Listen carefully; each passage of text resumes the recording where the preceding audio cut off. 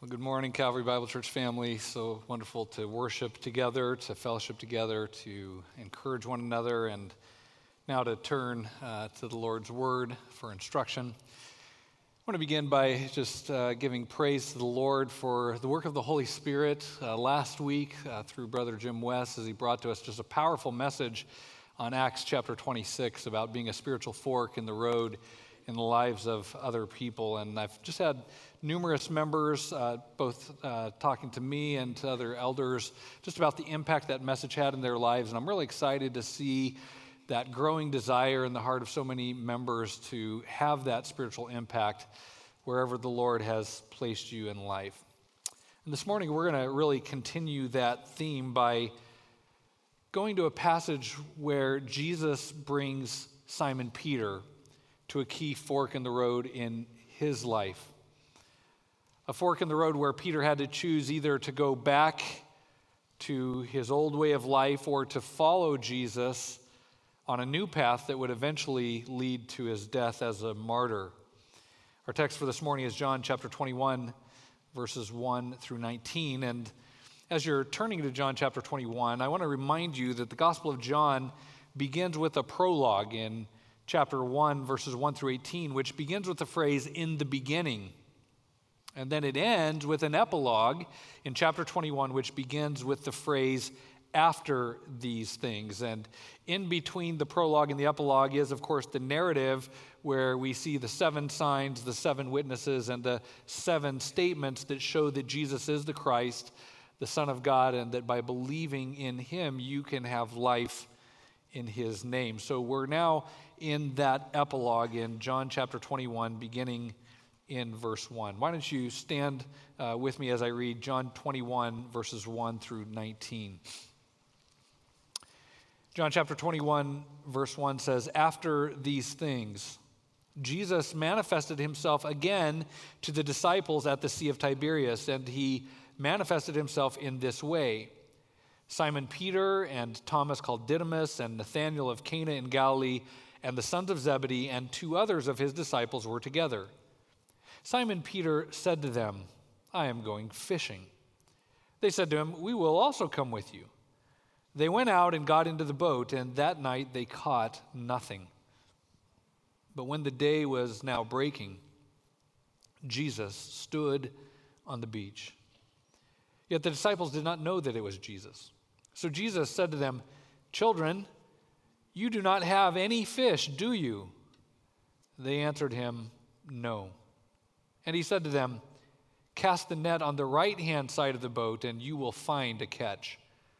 So they cast, and then they were not able to haul it in because of the great number of fish. Therefore that disciple whom Jesus loved said to Peter, 'It is the Lord.' So when Simon Peter heard that it was the Lord, he put his outer garment on, for he was stripped for work, and threw himself into the sea. But the other disciples came in the little boat, for they were not far from the land, but about 100 yards away, dragging the net full of fish. So when they got out on the land, they saw a charcoal fire already laid and fish placed on it and bread. Jesus said to them, 'Bring some of the fish which you have now caught.' Simon Peter went up and drew the net to land, full of large fish, 153, and although there were so many, the net was not torn. Jesus said to them, 'Come and have breakfast.' None of the disciples ventured to question him, 'Who are you?' knowing that it was the Lord. Jesus came and took the bread and gave it to them, and the fish likewise. This is now the 3rd time that Jesus was manifested to the disciples after he was raised from the dead. So when they had finished breakfast, Jesus said to Simon Peter, 'Simon, son of John, do you love me more than these?' He said to him, 'Yes, Lord, you know that I love you.' He said to him, 'Tend my lambs.' He said to him again a second time, 'Simon, son of John, do you love me?' He said to him, 'Yes, Lord, you know that I love you.' He said to him, 'Shepherd my sheep.' He said to him the 3rd time, 'Simon, son of John, do you love me?' Peter was grieved because he said to him the 3rd time, do you love me?" And he said to him, "Lord, you know all things. You know that I love you." Jesus said to him, "Tend my sheep. Truly, truly, I say to you, when you were younger, you used to gird yourself and walk wherever you wished. But when you grow old, you will stretch out your hands, and someone else will gird you and bring you where you do not wish to go." Now this he said, signifying by what kind of death he would glorify God. And when he had spoken this, he said to him, "Follow me." You may be seated. There's a lot in this passage, but I want to direct your attention this morning to 3 lessons we can learn from the Lord's interaction with Simon Peter. In John 21, 1 through 19, the Lord is going to teach Peter, and then through Peter to us, 3 required reactions to the reality of the resurrection. 3 required reactions to the reality of the resurrection. This is, as it says in verse 14, the 3rd time that Jesus appears to the disciples, and he is going to teach Simon Peter and through Peter to us 3 reactions which are necessitated by the fact that Jesus has risen from the dead. We're going to see the first required reaction to the reality of the resurrection in verses 1 through 14, which is this: focus on your new occupation. The reality of the resurrection requires us now to focus on our new occupation. What is your occupation? Well, according to Jesus Christ, you are an ambassador of the kingdom. According to Jesus Christ, you are his witness. According to Jesus Christ, you are his servant and you are a worshiper. His mission is now your occupation. And how the Lord provides your daily bread is really a secondary issue to that. In fact, Jesus called the disciples to be fishers of men, and the only question is what lake does he have you fishing in? When I was in Colorado, my dad loves to fish, and we went one day to Shadow Mountain Reservoir, and the next day to Meadow Creek, and another day we went to Monarch Lake. Each of those were different lakes, but we were doing the same thing. We were fishing. And likewise, you may be a fisher of men at Pfizer, or you may be a fisher of men in the second shift at Wendy's, or you may be a fisher of men in 4th hour at a high school or at a college somewhere. Wherever you are a fisher of men. Your economic vocation and the other aspects of your life are merely the lake or the body of water, the sea, where you are to fish, but your occupation is to be a fisher of men. Peter had to learn this lesson. After the Lord's first 2 appearances, he had told the disciples, "Go to Galilee and wait for me there." So they did that first part. They went to Galilee, but what we see here is that they didn't wait.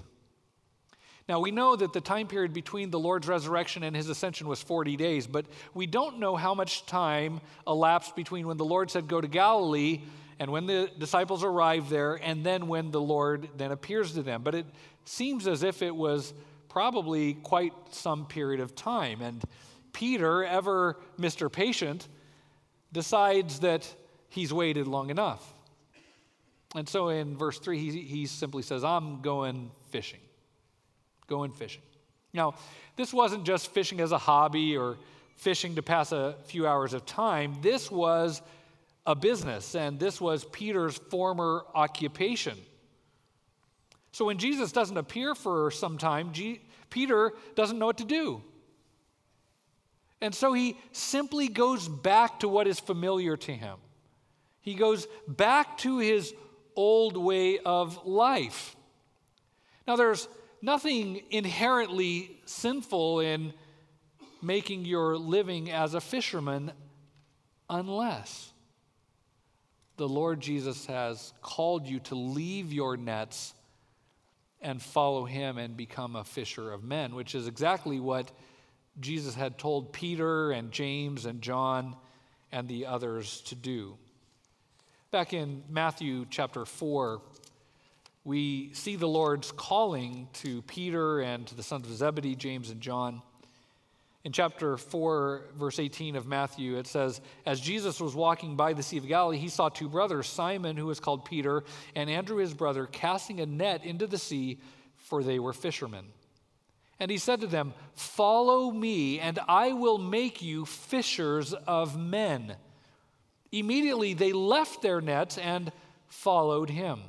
Going on from there, he saw two other brothers, James the son of Zebedee and John his brother, in the boat with Zebedee their father, mending their nets, and he called them.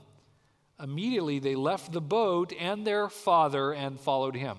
So now fast forward, this is after the resurrection, and you have the boat, you have the nets, you have Peter, and you have the sons of Zebedee, and what are they doing? They're going back to the nets and back to the boat. They're going back to what they knew, back to the familiar, back to their former occupation. The problem is not that there's anything inherently wrong with making your living as a fisherman, but if you're going back to that when the Lord has called you to something different, then it is clear that you have lost focus. You have lost focus. Peter was settling for the former when he should be striving towards the new. He was going back to be a fisher of fish when the Lord had called him to be a fisher of men. He settled for the ordinary when God had called him to the extraordinary. He was, again, prioritizing the temporal over the eternal. He was prioritizing his inclinations over the Lord's calling. He lost focus, lost sight of his calling, lost sight of the fact that he was supposed to be fishing for men. You know, if the Lord didn't arrive in Galilee, what should Peter have been doing? He should have been telling the people in that area that he's seen the Lord. The Lord had already appeared twice. He should have been about his new occupation, which is to be a fisher of men. But he lost focus. So the Lord has to teach Peter and the others a lesson. And the first thing that he teaches them is this: there is no going back now. There's no going back, Peter. If you try to go back to your old occupation, to your old life, you will fail. You will catch nothing. You know, Peter and the others were good at fishing. I mean, you see a little glimpse of Peter's strength when he hauls 153 large fish out of the water by himself. This was a good fisherman. The sons of Zebedee were apparently so successful, they had their own fishing business and owned their own boat, which was uncommon in the time. They knew what they were doing. They knew this trade. And yet, they fish all night and they catch nothing. Jesus had told them, look, apart from me, you can do nothing. And he meant it. Unless the Lord builds the house, the laborers labor in vain. And he's teaching them that. He's also teaching them another lesson, which is that there's nothing impossible with God.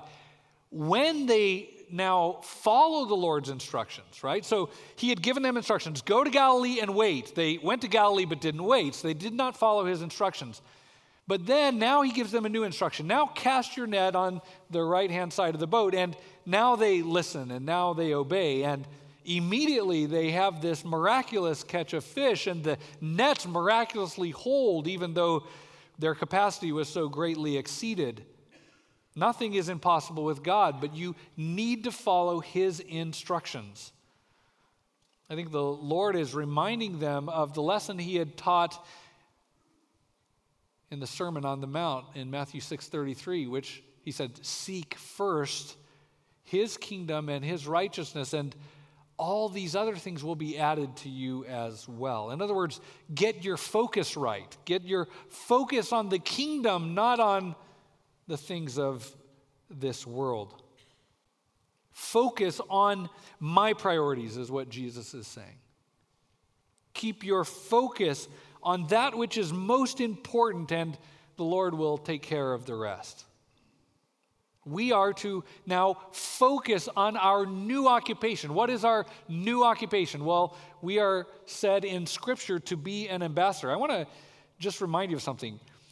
The Word of God says you are an ambassador. The Word of God says you are a witness. That is who you are. Nowhere in the Scripture will you open it up and say you're a dentist or you're a tradesman or whatever your economic vocation is.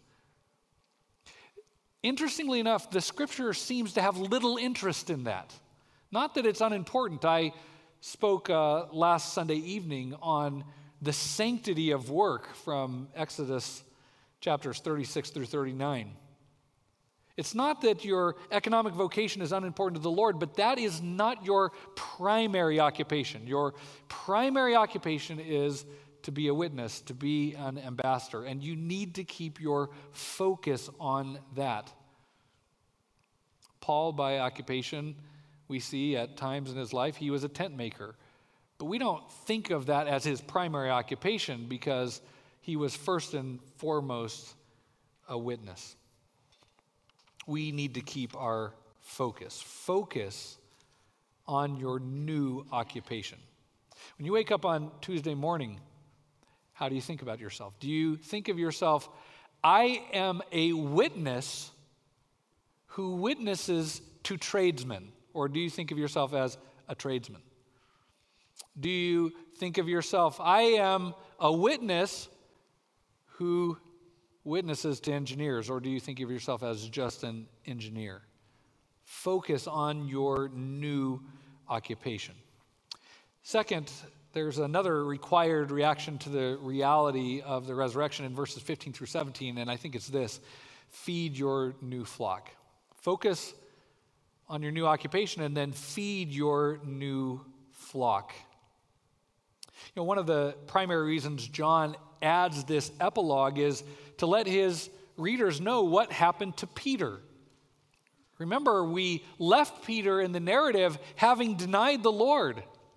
And so the readers naturally say, well, whatever happened to Peter? I mean, the Lord calls him to leave his nets.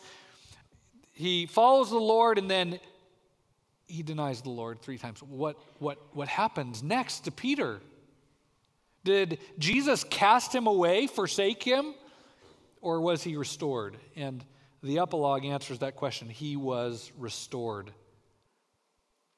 It's a glorious truth, a wondrous truth, and a comforting truth. And I chose those 3 words carefully. It's glorious because the restoration of Peter shows the glory of God's grace.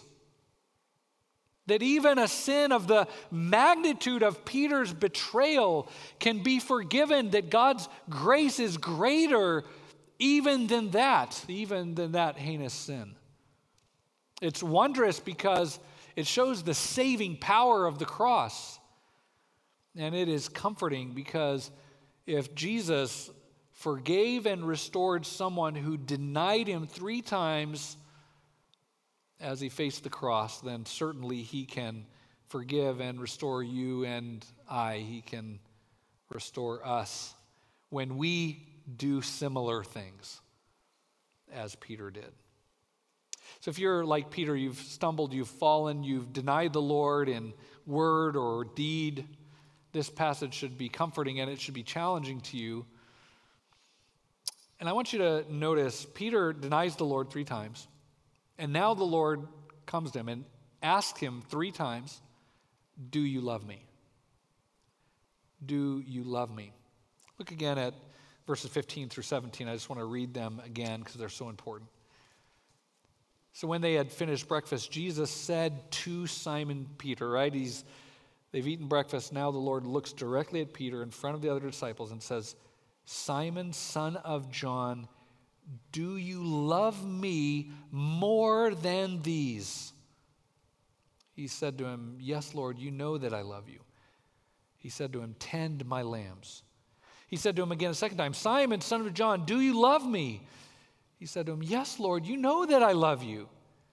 He said to him, shepherd my sheep. He said to him the 3rd time, Simon, son of John, do you love me? Peter was grieved because he said to him the 3rd time, do you love me? And he said to him, Lord, you know all things. You know that I love you. Jesus said to him, tend my sheep. I want you to notice what Jesus doesn't ask Peter. He doesn't ask Peter, Peter, are you really sorry for what you did? He knew how sorry Peter was. Remember when Peter denies the Lord, the rooster crows, and the Lord at that time is being led away, and their eyes meet across the courtyard. The text says that Peter went out and wept bitterly. The Lord already knew how sorry Peter was, so he doesn't ask him that. He also doesn't ask him, what are you willing to do from now on? Are you willing now to risk your life for me? Or what are you going to do to regain my trust, to prove your loyalty? The Lord doesn't ask that because, as verse 18 says, he already knew that Peter would be faithful and loyal to him and would even go to a martyr's death. He doesn't ask him anything like that. He just asks him one simple question. Peter, do you love me? I want you to think of how simple that question is and yet how profound. Sometimes the greatest profundity is in the greatest simplicity. Peter, do you love me? And that's the question for you and me. Do I love the Lord Jesus Christ? Do you love the Lord Jesus Christ? You know, Jesus said there's a way you can know. There's a evidence of love for him. John 14, verse 21, he says, he who has my commandments and keeps them is the one who loves me. I want you to notice how different this is than the way a lot of modern Christians tend to think. You know, there is a ton of people who live a pretty wicked life when you look at it. But then they go to church on Sunday and, you know, I mean, if you gauged by their emotion, if you gauged by just the kind of passion with which they worship the Lord, you'd think, boy, this person really loves Jesus, because look at the level of passion and the level of emotion with which they worship. But what's interesting is nowhere is that said to be the mark of the strength of your love for Christ. What Jesus says here is the mark. He who has my commandments and keeps them is the one who loves me. Not the most emotional one, not the one who talks the most or acts the most. The one who has my commandments and keeps them, that's the one who loves me. He says down in a couple of verses later, if anyone loves me, he will keep my word, and my Father will love him, and we will come to him and make our abode with him. He who does not love me does not keep my words. And the word which you hear is not mine, but the Father's who sent me. How do you know how much you love the Lord? Well, how well do you keep his commandments? That's how much you love him. I don't know about you, but that's convicting right away, isn't it? How well do I have and keep his commandments? That's the strength of my love for him. That's why when you look at verse 15 back in John 21, Jesus asks the question and even adds a little specific phrase. He says, Simon, son of John, do you love me? And then he says, more than these. Do you love me more than these? Well, of course, that begs the question, what are the these? Do you love me more than these? What is he referring to? You know, some believe that it refers to the boats, to the nets, and the benefits of Peter's former occupation as a fisherman, right? You know, Peter, do you love me more than these, the boats, the nets, fishing, all of that? I don't think that's what Jesus is referring to, and there's a grammatical reason I think that. The word these, when he says, do you love me more than these, that word these is a masculine in Greek, and in Greek, they tend to match words with their antecedents or the things they're connected to by their gender, the gender of the words. And the word these is a masculine in Greek, but the words boat and fish, which appear earlier in the chapter, appear in the neuter. So there doesn't seem to be a grammatical match, a grammatical connection. So I don't think that these refers back to the boat or the nets or the fish. Other people think the word these refers to the other disciples, and they think that because in verse 14, the word disciples appears in the plural masculine, so there does seem to be a grammatical match between disciples in verse 14 and these in verse 15. But I think the context kind of mitigates against that, because there's nothing in the context to indicate that Peter was tempted to love the other disciples more than Christ. In fact, throughout the Gospels, we see, frankly, the opposite, right? The disciples are always arguing with each other and competing with each other, debating with each other who's better and who's first and who will be the greatest, all of that. So how do we interpret the phrase these? Do you love me more than these? I think it's best to interpret the word these exactly as it sounds, both in Greek, frankly, and in English, which is just a general term for everything else. I think Jesus is asking Peter, Peter, do you love me more than you love all these other things? Do you love me most? Do you love me more than all of this? Do you love me more than anything? Do you love me more than these? And that's the only thing the Lord asks him. Whether or not he loves him. Whether or not he loves him more than anyone or anything else. Why does Jesus ask this one question? Right? Think about it, right? Peter denies the Lord. Well, part of it we see there was a fear, right? So Jesus could have asked him, like, Peter, do you trust me enough to not be afraid in the future? Right? I mean, there's all kinds of things it seems like Jesus could have asked him, but Jesus asked him this one thing. Do you love me? And I think there's a major lesson for us here, and that's this. What we love determines how we live. I want you to really lock that in. What we love determines how we live, because we live for what we love.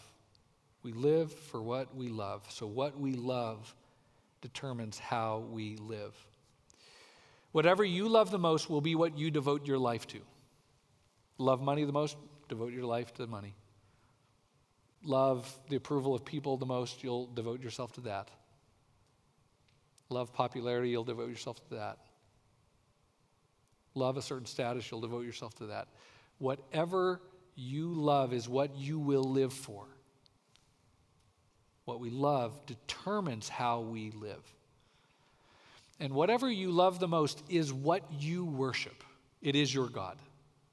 Functionally, it is your God.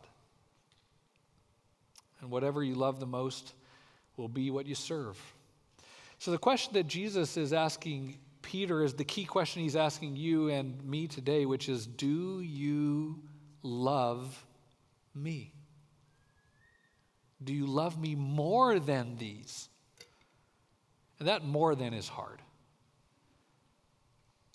Because we love a lot of things, and we love a lot of people. Do you love me more than these? What is the truthful answer to that question? What's not the profession, but the reality in your heart and life? Do you really love the Lord your God with all of your heart and all of your soul and all of your mind and all of your strength? Do you love him more than anything or anyone else? I want to get really specific because the Lord Jesus does. Do you love Jesus more than your wife? Do you love Jesus more than your children? Do you love Jesus more than your parents? More than your friends? More than your house? More than your career? More than your comfort?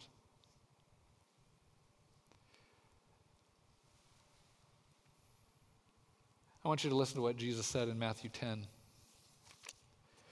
by the way, when I read this, you're going to immediately recognize that only God could say what Jesus says here. If a mere man said what Jesus says in Matthew 10:37, you'd be like, what? Imagine if I said what Jesus says here. What if I said to you this? If you love your father or mother more than me, you're not worthy of me. If you love your children more than me, you're not worthy of me. That would be unthinkable for any mere mortal to say. Because love of parents for children and children for parents is the highest of created loves, love amongst created beings. The only one who can say that your love for me must be supreme to the highest created love is the Creator. And that is exactly what Jesus says in Matthew 10:37. He who loves father or mother more than me is not worthy of me. You cannot elevate your parents, who are the created being, above their Creator. Right? Romans 1 says that the problem of mankind is that we worship and serve the creation rather than the Creator. In other words, we're constantly putting created things above the Creator. We're putting money or our parents or our children or our friends or our careers or whatever it is, we're putting created things above the Creator. And Jesus says, you cannot do that. He who loves father or mother more than me is not worthy of me. And he who loves son or daughter more than me is not worthy of me. By the way, this sounds so very theoretical here. Just hold on a second. Just thinking of one young lady in a persecuted context who I got a chance to meet, and she had come to Christ a couple months earlier and was staying in the basement of the church that I was visiting, because the moment she professed her faith in Christ, her entire family and every friend, everyone in the world she knew disowned her. And she told me, she said, well, Jesus said, as hard as it is, I love my father and mother, love my brothers and sisters, love my friends. But Jesus said, if I love them more than him, I'm not worthy of him. That's what he says. He says in verse 38, he who does not take his cross and follow after me is not worthy of me. Well, what is a cross? Cross was the most brutal form of execution. He's saying, look, if you're not willing to deny yourself and be ready to die, you're not worthy of me. He who has found his life will lose it, and he who has lost his life for my sake will find it. The call of Christ is to lay down your life, to take everything and everyone else and lay it down in order to have Christ, to love him most. Do you love Jesus more than these? Next thing I want you to notice is that there's two terms for love used in the Greek text in verses 15 through 17. We see here the word agape, which refers to the supreme, self-sacrificial, self-giving, laying down your life kind of love. And that kind of love comes only from God, according to 1 John. But there's another term for love which appears in John 21, 15 through 17. That is the Greek term phileo, which refers to kind of the common love, part of common grace that family and friends can have for one another. Even an unbeliever can have phileo love for their family and friends. So you have agape, a love which comes only from God and is the lay down your life love. And then you have phileo, which is brotherly love, which anyone can have and display. I want to reread the Lord's questions and Peter's answers, inserting the words agape and phileo where they appear in the Greek text. The Lord says, Peter, do you agape me more than these? By the way, the answer is pretty obvious, isn't it? Peter, when faced in that courtyard with a moment in which if he had confessed the Lord, he could have been killed. He had, in that moment, the opportunity to show agape love for Christ. But instead, he says, oh, I don't even know that guy. Right? So Jesus is drawing out the heart of the issue here. He says, Peter, do you agape me more than these? Peter says, yes, Lord, you know that I phileo you. Notice Peter's response. Jesus asked him, do you agape me? And Peter says, Lord, I phileo you. He knows he can't claim agape because his denials had proved he didn't have it. Peter, do you agape me? Second time. Yes, Lord, you know that I phileo you. Now notice the third time the Lord switches his terminology. Peter, do you even phileo me? You just told me twice that you have brotherly love for me. Is that even true? Peter, do you even phileo love me? Peter answers, Lord, you know all things. You know that I phileo love you. So twice Jesus asked Peter if he agape loves him, and twice Peter answers, yes, I phileo love you. And then the third time Jesus asked Peter if he even loves him with that human brotherly love. And the text says this grieved Peter. It grieved him not simply because the Lord asked him the third time the question, but because the Lord switched his terms and said, Peter, do you even really phileo love me? This grieved Peter because while he realized he didn't yet have supreme agape love for Christ, the willing to lay down your life love, he still thought that it was clear that he had brotherly phileo love. Now Jesus is in essence saying, Peter, are you even really my friend? Do you even have that lower earthly kind of love that unbelievers have and demonstrate? I mean, after all, right? Even pagan soldiers in battle will lay down their lives for one another, and you wouldn't even do that for me. Do you love me? Do you agape love me? Do you even phileo love me? That's the question the text is asking us. The question we need to ask ourselves as believers. You know, we can talk high and mighty about having supreme agape love for Christ. Christ, if persecution comes, I'll lay down my life as a martyr. Yeah, but will you give him your Tuesday? Sometimes our actions show that we struggle to even have phileo love for Christ. We talk about having agape love for Christ that includes all our heart, soul, mind, and strength, but the reality is that we struggle to give the Lord even the most basic form of friendship, even the most basic level of love, phileo love. The Lord knew that's where Peter was at, and it is often where I'm at, where you're at as well. You know, sometimes we treat the Lord a lot worse than unbelievers treat their friends. Well, what do we do when our love for Christ is weak? I think we can learn three things from Peter's response. The Lord is restoring Peter, and I think we can learn three things from how Peter responds to the Lord.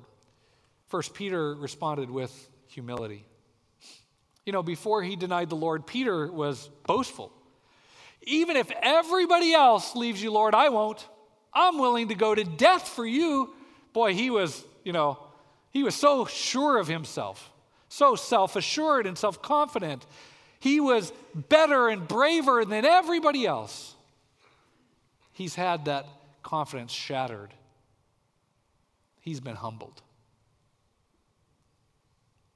He doesn't even try to claim he has agape love for Christ. He just simply says, when Jesus says, do you agape me? Peter's like, yes, Lord, I phileo you. At least have this lower love. So he admits that he has not attained to that higher love. He responds with humility. He acknowledges the reality. Notice also that Peter, though, responds with faith. Each time he answers, he begins by saying, Lord. So he's affirming who Christ is. And then he says, Lord, you know. You know me. You know me better than I know myself. Back when I thought, I'll stand even if everyone else falls. Lord, you knew. You knew I would deny you. You knew I would deny you before the rooster crows. Lord, you know. You know all things. You know me. You know my heart. You are the one who knows. This is faith. It's faith in who Jesus is. Formerly, Peter had a lot of faith in himself. Now he's lost all his faith in himself, but you see his faith in Christ emerging. Lord, you know. It's not now that I know that I'll stand. It's, Lord, you know. You're the one who knows.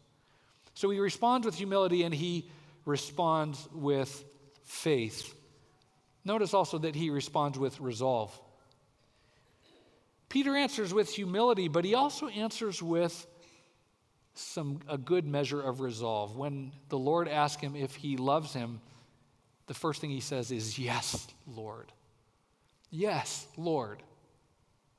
He goes, he says, yes, Lord. And then he goes, he realized, well, I can't claim agape. But do you love me, Peter? Yes, Lord. It's a phileo love, but I want it to be more. You see Peter's resolve because each of the three times, even when the Lord continues to ask him, and even when the Lord notches it down and says, do you even phileo me? Peter still says, yes, Lord.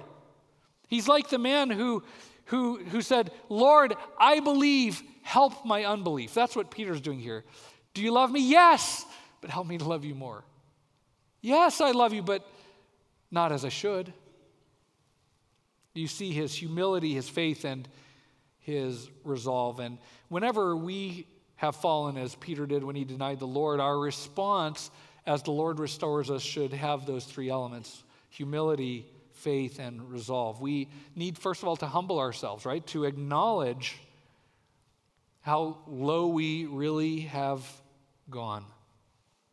We need to acknowledge that we haven't loved the Lord with agape love. Because if we did, right, he says, if you agape me, you'll keep my commandments.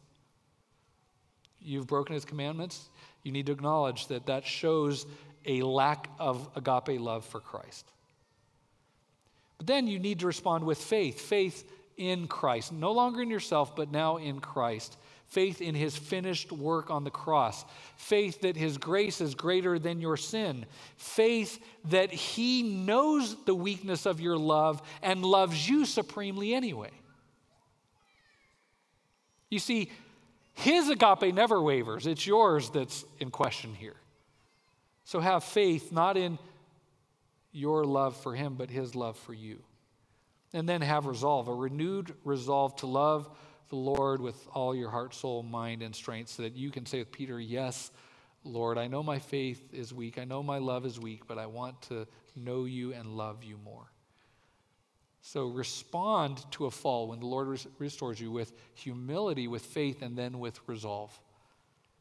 I think that's what Peter is showing us here and why he's given by inspiration of the Holy Spirit as an example to us. Well, that brings us to then the Lord's response to Peter. How does the Lord then respond as he's restoring Peter? What does he tell Peter to do? And there is a contrast in this passage between the fish and the sheep. Peter just a little while earlier said, I'm going fishing. Now the Lord says to him, tend my sheep. You got to move in your mind, Peter, from a fisherman to a fisher of men. You've got to move from caring about fish to caring about my lambs, my sheep. Shepherd my sheep, tend my lambs. Both of these verbs describe what a shepherd does. He feeds the flock. He nurtures them. He protects them. He cares for them. He loves them. He leads them. Jesus is telling Peter basically the same thing that he had said to him when he called him 3 years earlier. Follow me and I will make you a fisher of men. Peter, leave your former life behind you and devote the rest of your life to my flock, my lambs, feeding them, nurturing them, caring for them, binding up their wounds. Now, someone might say, well, wait a minute. Peter was an apostle, leading apostle. I'm not an apostle, so I guess this doesn't apply to me.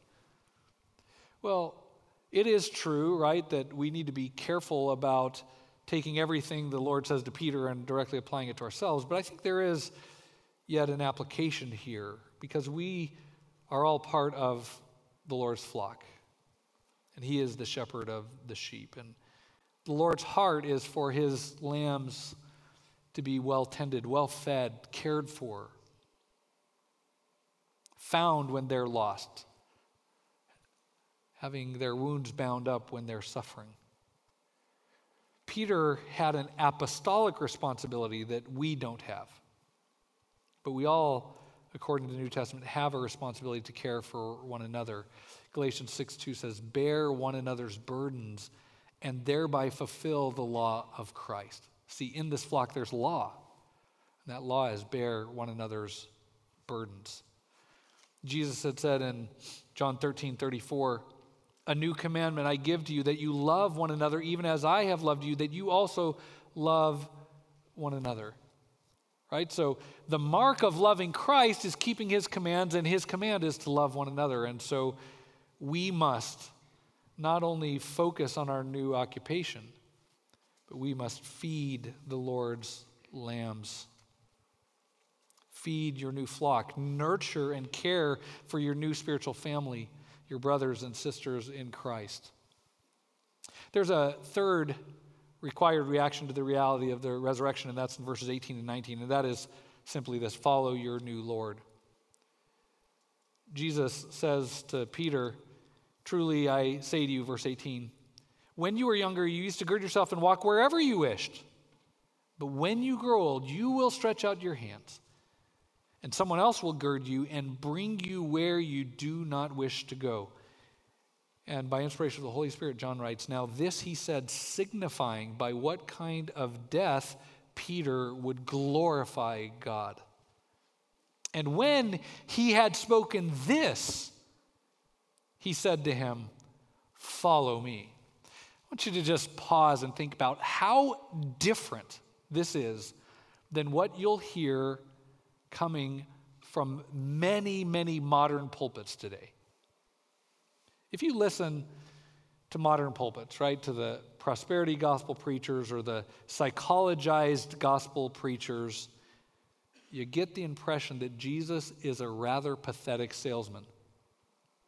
He's kind of hawking things and trying to get you to buy. I can make your life easier if you'll do this. You'll get this if you'll do that. Follow Jesus and your career will take off. You'll be more successful. You'll be your most actualized you. You'll be filled with self-confidence, have a renewed ability, and have your best life right now. As someone wisely said, if your best life is now, you better be afraid of what's coming in the life to come. Believers' best life is not now. In this world, you will have tribulation. You will have trouble. The scripture says, as the sufferings of Christ are ours in abundance, so will our comfort be. How different what the Lord says to Peter is from what most modern preachers are telling their congregations. Sadly, I think such men are peddling a different Jesus and a different gospel. The real Jesus said that the path which leads to life is a narrow path. And the real Jesus said that we must deny ourselves and take up a cross and follow him. What does he say to Peter here? He says to him, Peter, you can no longer go wherever you want. And in fact, when you're old, your hands will be stretched out. You'll be taken where you don't want to go, and you will die in order to glorify God. So follow me. Follow you where, Jesus? To death. That's what he's saying. Peter, I put before you. You want to go back to your old occupation. I'm putting before you a new path. It's the path to be a fisher of men, an ambassador of Christ, and I'm going to tell you where that path ends. It ends with you dying a brutal death. Want to follow me? That's the decision. Eusebius, the early church historian, tells us in his book, Ecclesiastical History, section 3.1, that Peter was martyred by crucifixion. They were going to crucify him, and Peter tells his executioners that he feels unworthy to die in the same manner as Jesus, and so he convinces them to crucify him upside down. Peter's journey ends hanging upside down on a Roman cross, dying in agony. That's what Jesus tells him awaits him, and then he says, Peter, so follow me. Here we go, Peter, the road which leads to that. How different this is than what modern preachers are telling people. Jesus says, pick up your cross and follow me. False teachers tell people, Jesus will pick up your career if you'll follow him. It's not about picking up a career, it's about picking up a cross. Nowhere does Jesus promise an easy life, an improved salary, or any other financial or egocentric perks for following him. He offers neither comfort nor success. In fact, he offers us his path. Man of sorrows, acquainted with grief, one who laid down his life. So Jesus asks Peter, do you love me? And then says, Peter, you're going to die, so follow me. Follow me no matter the cost. Follow me no matter what. Follow me to a martyr's death, if that's how I sovereignly decide you can glorify my Father. In other words, I'm not buying your loyalty here, Peter. This is not a trade, easy, successful life for your loyalty. Oh no. I'm asking you to do something else. I'm asking you to compare all the pleasures and comforts and riches and ease that can be found in this fallen world. Compare it to me and choose me. Leave it all behind and follow me. So the Lord taught Peter 3 lessons that day. He needed to focus on his new occupation. He needed to feed his new flock, and he needed to follow his Lord even to death. Those are 3 required reactions to the reality of the resurrection. The fact that Jesus raised from the dead requires that we have this same response. And so the question for you and I is this: do you love Jesus? Do you love him more than all of these?